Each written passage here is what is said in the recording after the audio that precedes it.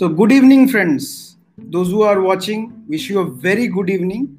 See, I am going to review the match which happened between England and Australia, the second T20. England comfortably beat Australia, and that was very surprising because England is without its top squad. They do not have Root, they do not have Chris Woakes, and they don't have Ben Stokes. So, you would have thunk, if there is a word, or would have thought that there would be a better team, that Australia is a better team which can beat England. But the way England played, they surely deserve the position of the best T20 side in the world. Remember, in my last episode, I told you that the Australian and the English middle order both are brittle. But the top order saved England today.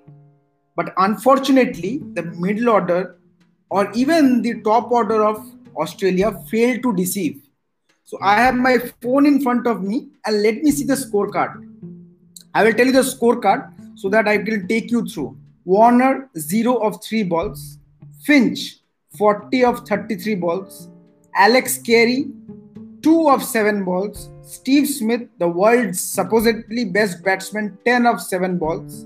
Marcus Stoinis, 35 of 26 balls.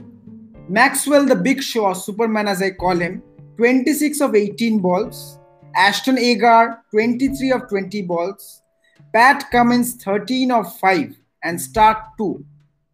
They together managed to score 157 for 7 in 20 overs.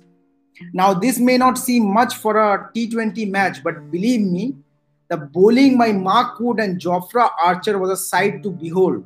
It was like Shoaib Akhtar and Brett Lee from both ends steaming in. 150 snorting balls.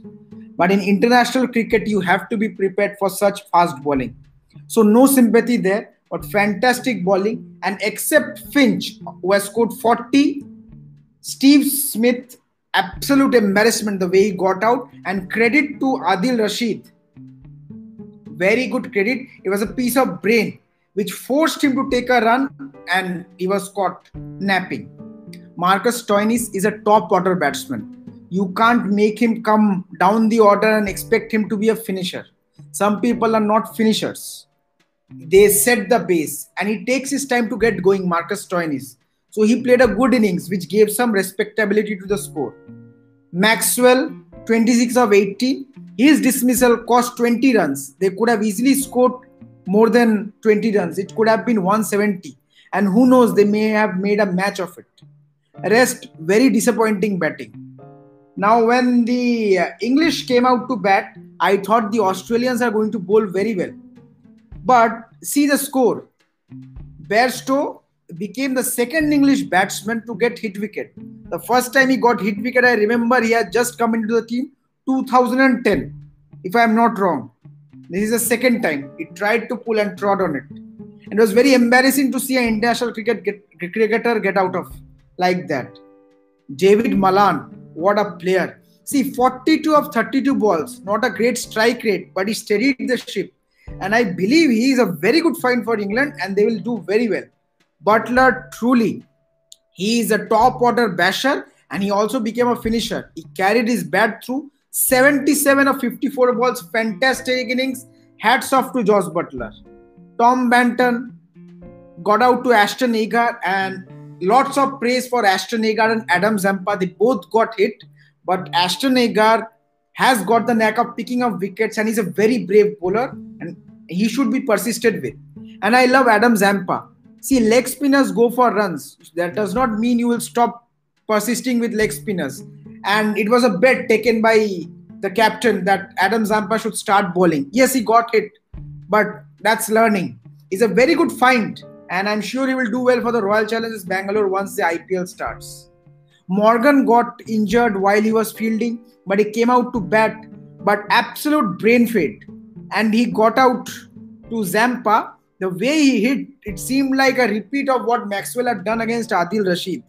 And it was fitting that the catch came to Maxwell only. So 2 brain fades. I do not know what to say. Moeen hit the finishing touches, 13 of 6 balls. And they managed to reach the target, 158 for 4 in 18.5 overs.